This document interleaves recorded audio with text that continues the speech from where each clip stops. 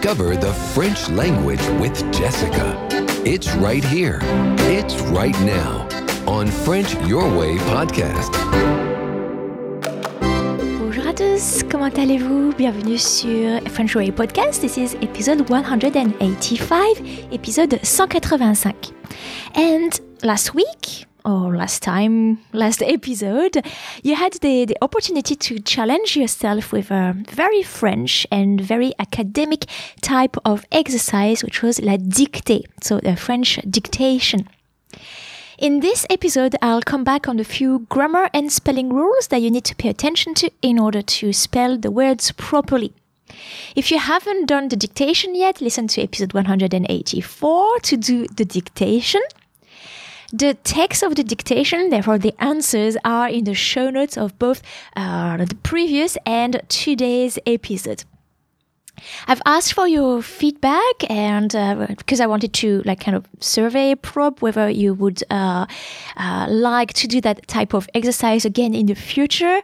And it seems that you've liked the exercise and you found it challenging at times, which is perfect. That's exactly what you need. You don't want something that is too easy. You will always want to learn from the episodes. And the dictation, the text was an excerpt of the French novel Au revoir là-haut by Pierre Lemaitre that was published in 2013. I've put the references in the show notes. It's an excellent novel, probably more advanced level because of the vocabulary, which can be quite specific at times. The story has been adapted, turned into a movie.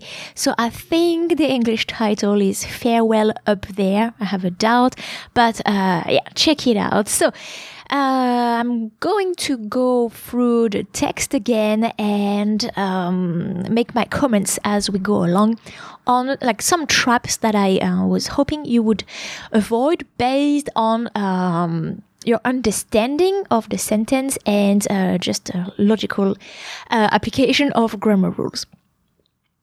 So it starts with Il vous cherche. Il a fouillé.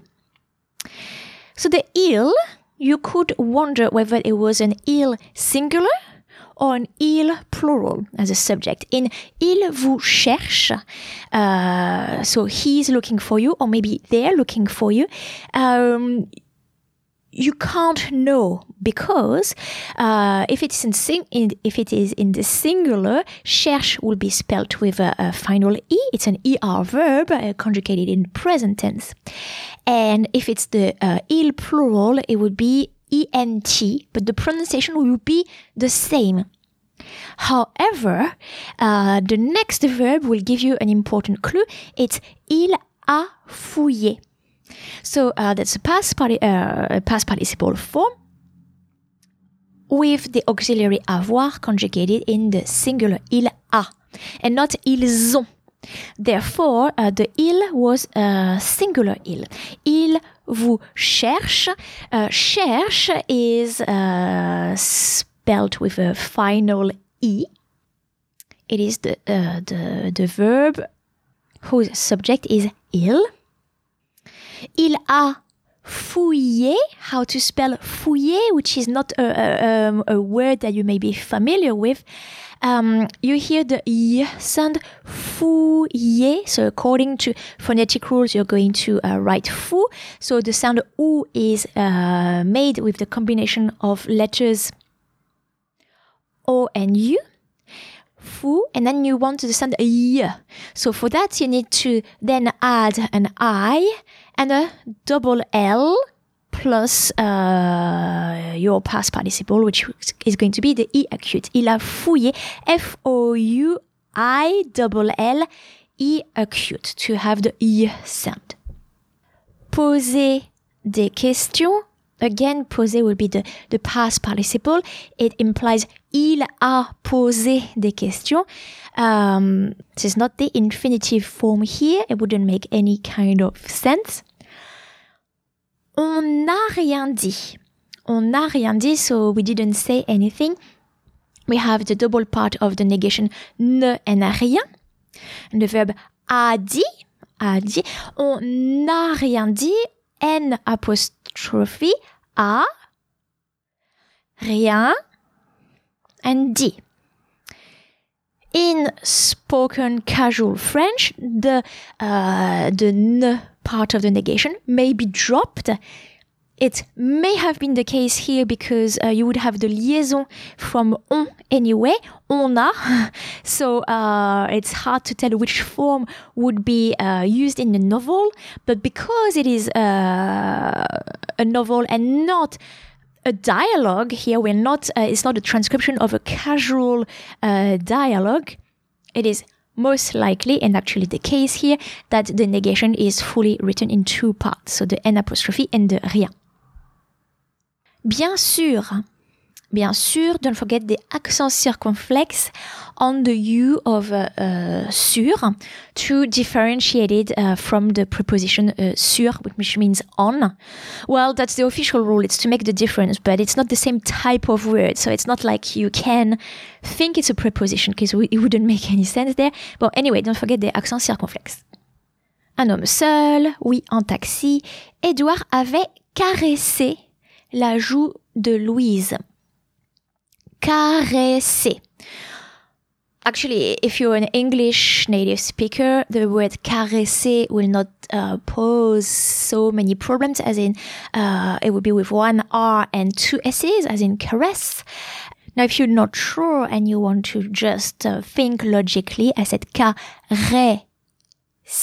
Two different sounds. The open E may be an accent circumflex, an accent grave, the one going down, tréma, so the two dots, or the letter E followed by a double consonant. And that's the case here. It's going to be the letter E followed with a double S. If you have only one S, it will be caresser. Or even caresser. So, caresser. The E sound is almost exclusively obtained by writing E with accent aigu, the accent going up, and indeed it is the past participle with the auxiliary avoir from Édouard avait caressé. He had caressed, il avait caressé la joue de Louise. Et suivi de l'index, so it's the same as poser des questions. The auxiliary is implied, it's et avait suivi de l'index. Therefore, here, suivi is only the past participle. It ends in I, and it's not a conjugated form of the verb suivre in the passé simple, for example, the historic past, which would be IT. Blah, blah, blah. Tu as bien fait. So you've done well. Tu as bien fait. Fait is the past participle in tu as fait. As a past participle, it is spelled F-A-I-T. So, it is not F-A-I-S from tu fais. It is not the conjugated form, it is the past participle form. Sauve-toi maintenant. Sauve-toi, from the verb se sauver, it is an imperative form. Sauver or se sauver is an ER verb, and in the imperative, ER verbs lose their final S.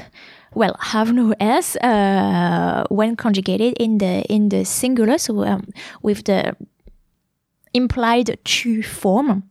Sauve-toi is S-A-U-V-E and no S. Don't forget the hyphen between sauve and toi, as you need to do in the imperative form when the pronoun is located after the verb. Il est tard, il aurait voulu l'embrasser. L'embrasser with double S, with one S only would be l'embraser, which also exists, but it's different meaning. So don't forget, if you want the S sound between two vowels, you need a double S. I talk about it in my phonetic course, How to Speak Like a Native French Speaker, and I will actually include the links to that online course in the show notes, because I've mentioned a few pronunciation rules, so you may want to check that out. Il aurait voulu l'embrasser sur le front. Well, le front is the forehead.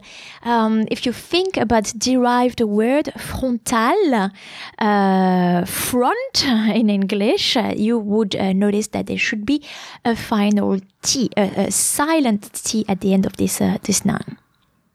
Elle, blah, blah, blah, blah, blah, s'était décidé à partir. From the verb se décider, so that's a pluperfect form. Se décider being a reflexive verb, you need to use the auxiliary être. Therefore, était, and décider for the form of the past participle. If you need to brush up, listen to episode 174. That is about the agreement of the rules of agreement of the past participle with reflexive verbs. Again, episode 174 of this podcast. S'était décidé, in our case, would be past participle agreed in the feminine singular form, so double E at the end. So E accent aigu and an extra E. À partir. À partir, the A is the preposition a before the infinitive form of the verb partir, so don't forget the accent on the A. Again, I'll include the list to my online course in the show notes of the episode. In the show notes, you can also, and on my website, you can also check my reading and proofreading checklist, which I believe to be a very valuable resource to proofread your French writing. And while you're on my website, don't forget to sign up for my newsletter with the audio file in French accompanying it, and that's an extra opportunity for you to work on your French language. Thanks a lot, and see you in the next episode of French Your Way podcast.